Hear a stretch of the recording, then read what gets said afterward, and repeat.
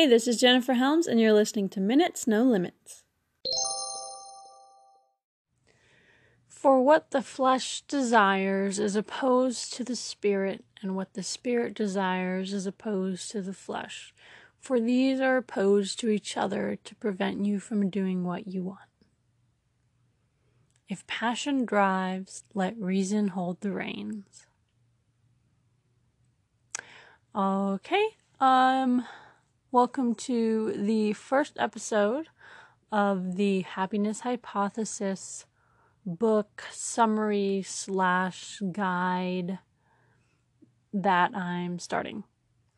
Also, just a reminder, the book intro, I went over that in episode 0 of this series, so that's there if you need it.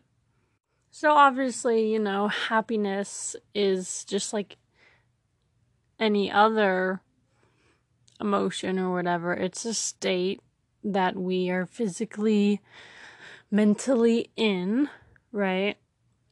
So you kind of have to, if you want to learn about happiness, you kind of have to learn about some psychology. So this chapter starts us off. The author starts by saying, we understand pretty much everything better with a metaphor.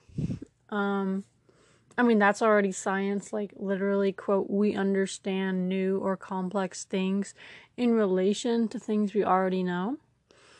So the author wanted to say that because there's a lot of metaphors in the book, and the one that drives the whole thing is a metaphor about, I guess, what kind of drives our actions. And so he starts off by saying that animals made their way into ancient metaphors. Buddha, for example, compared the mind to a wild elephant. Plato used a similar metaphor, where he said that the self or the soul is a chariot, the calm, rational part, and the rider basically has to control 2 horses. And then Sigmund Freud, oh my gosh, I'm sorry. He's so famous, I can't mess up his name. Sigmund Freud. He's like the father of psychoanalysis or something. His model about how the mind works, 2,300 years after Plato, he was saying that the mind is divided into 3 parts. The ego, which is the conscious, rational self. The superego, the conscience, a sometimes too rigid commitment to the rules of society. And the id, which is the desire for pleasure. Lots of it sooner rather than later. So that's a pretty popular theory that you've probably heard, but and then, basically you'll see the author, his metaphor he likes to use for the mind is a rider and an elephant. But anyways, before we get into that, he starts to talk about how, in the last third of the century, social scientists have been studying the mechanisms of thinking and decision making. So that's kind of what he goes to talk about. He says that modern theories about rational choice and information processing don't adequately explain weakness of the will.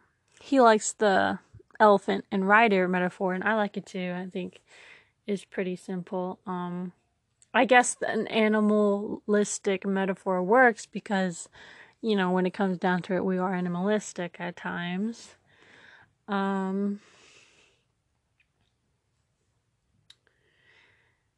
So basically the key is that you got to understand that the mind is divided into different parts that sometimes conflict. he says our minds are divided in 4 ways. So the first way is the division of the mind versus the body. This one's pretty simple. For example, the nervous system. Like, you don't want people to know that you're nervous, but your face may get red.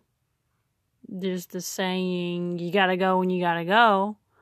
Like, in that sense, the nervous system is completely independent of voluntary or intentional control. Basically, we can't help. Our body just does what it wants sometimes, no matter what we're telling it in our mind. So the second division is between the left brain and the right brain, which you've probably heard of, but basically the left hemisphere takes in information from the right half of the world and sends out commands to move the limbs on the right side of the body, and then the right hemisphere does the opposite.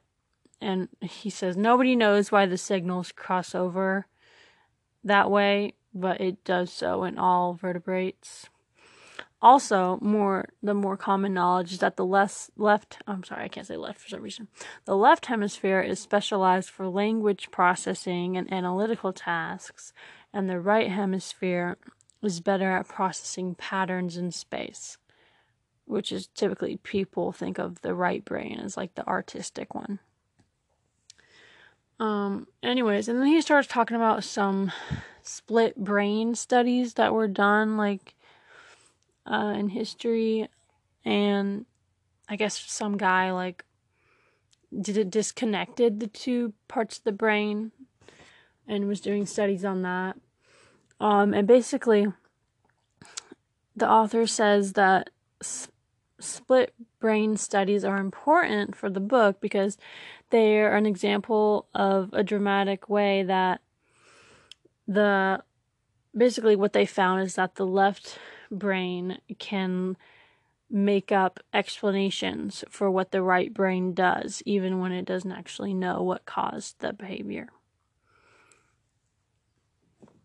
He adds basically the left brain is like the writer, trying to reason with the right brain.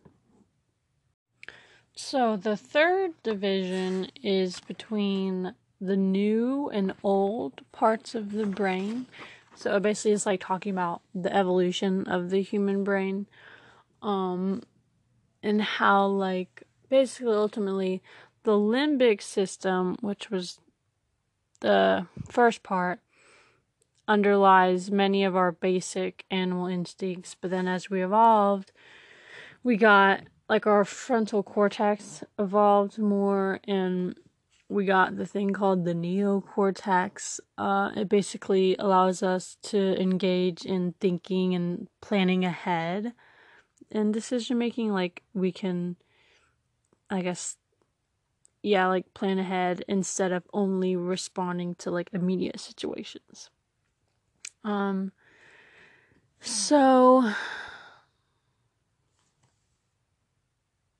then also we got the frontal cortex also enabled a great expansion of emotionality in humans. The lower part of the prefrontal cortex is called the orbital frontal cortex, and so that part is active during emotional reactions. And so this is kind of the divide between the emotion and the rationality. Sorry. But the author makes a point, it's not any one is better than the other or something. He tells the story of a guy that had his prefrontal cortex damaged, and so he wasn't emotional about anything. And so he's what do you think happens when these people go into the world? Are they just able to be completely unbiased and just get everything done right? And he's well, in reality, that's not the case, because when they think, what should I do now, they see a lot of choices, but they don't have any immediate internal feelings of or dislike. And so basically, in summary, the author says, human rationality depends critically on sophisticated emotionality. So basically, just about how, going back to the metaphor of the rider and the elephant, like you could say, like the rider is the neocortex and the orbitofrontal cortex is like the elephant. But ultimately they need to work together. So the fourth division is between the controlled part of the brain and the automatic part. Basically, in the 1990s, psychologists started to realize that the previous information processing models and computer metaphors for how the brain worked just didn't really get the full picture, and that there's really two processing systems at work in the mind at all times: the controlled processes and the automatic processes. So basically, with research and stuff, we figured out that, most of what we do is automatic, stuff we don't even think about. Most of our actions are completely unconscious. So like a simple example of how significant that can be is like subliminal messages. And like apparently, for example, exposure to words related to the elderly makes people walk more slowly. So just crazy stuff like that. And then there's an important part about how this is obviously still related to the evolution of the human brain, and it talks about how like the automatic part is more mature, and mature as in like it's older than the controlled part. Like, our reasoning and our language processing part of our brain, like that part is like new when you think about like the past 2 million years of like humans existing and stuff. And so it's saying that the difference in maturity explains why we have computers that are so much better at logic and math than we are, but computers are no match compared to like our perceptual and motor systems. Like we're way better at walking than robots and like that sort of thing. So, but basically the summary is that the rider, going back to our metaphor, the rider is like the conscious, controlled thought, and then the elephant is like everything else, the gut feelings, emotions, intuitions that comprise much of the automatic system. So just once again, the important note, like it's not like they're supposed to help each other, and the rider evolved to serve the elephant, to be an advisor. And so that kind of relationship of them working together is what enables the, quote, unique brilliance of human beings. Okay, so now's the fun part. It's going to start talking about, quote, 3 quirks of daily life that illustrate the sometimes complex relationship between the rider and the elephant when they don't work well together. So one of the dilemmas is failures of self-control. This talks about what's called the Walter Mischel experiment, I think. It's an experiment done on kids where you can say, here's a plate with 1 marshmallow, and here's a plate with 2 marshmallows. I'm going to leave the room, and if you can wait until I get back, then you can have the plate with 2 marshmallows. Or ring the bell, and I'll come back immediately and give you the 1 marshmallow. So that was the experiment. And then they followed up on the kids later in life. And apparently, children who were able to overcome stimulus control and delay gratification for a few more minutes were better able to resist temptation as teenagers, focused on their studies, and I guess get into a top university. Which, this isn't it's not like complete science, like, you know, it's not like if your kid doesn't wait that they're doomed, but, you know, just in general. And so basically, what they found was that one of the strategies that the kids were doing was shifting their attention. So, like, the successful children were those that looked away from the marshmallow or, like, started to think about other activities. These thinking skills are an aspect of emotional intelligence, an ability to understand and regulate one's own feelings and desires. So why this is useful is because he says once you understand the power of stimulus control, you can use it to your advantage by changing the stimuli in your environment and avoiding undesirable ones.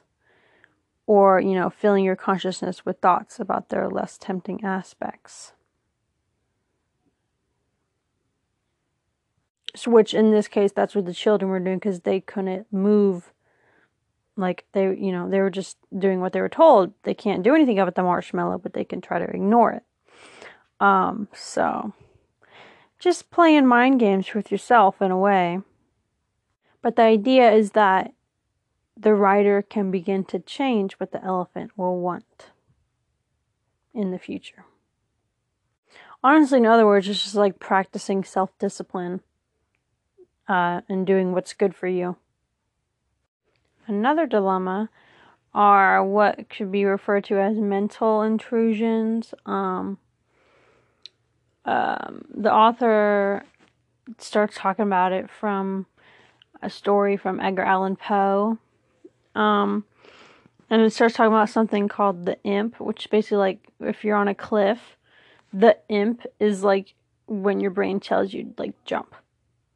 When it just like does crazy things. Like one example he gives, like if he's sitting at a dinner party, a fancy dinner party, and it's like the part of him that says like, oh, like say a cuss word, or like, you know, I guess like the part that just wants to cause trouble, if you could say. I guess a social psychologist, Dan Wagner, kind of was studying the imp. And I guess it's a part of the automatic processing, which isn't really a shocker. He explains the effect called the ironic process of mental control, which is kind of hard without giving the explanation or the example he gives, which is like whenever someone tells you, like, for example, don't think of a white polar bear, then you're going to start thinking about a white polar bear. And the reason is because, like, the automatic processes of your brain, like, continually check in with you, like, am I not thinking about the white bear? And then, like, because of that, the act of monitoring it brings in the thought. So it's just kind of conflicting. Yeah. And then also people that have studied this found that mental intrusions are often sexual or aggressive.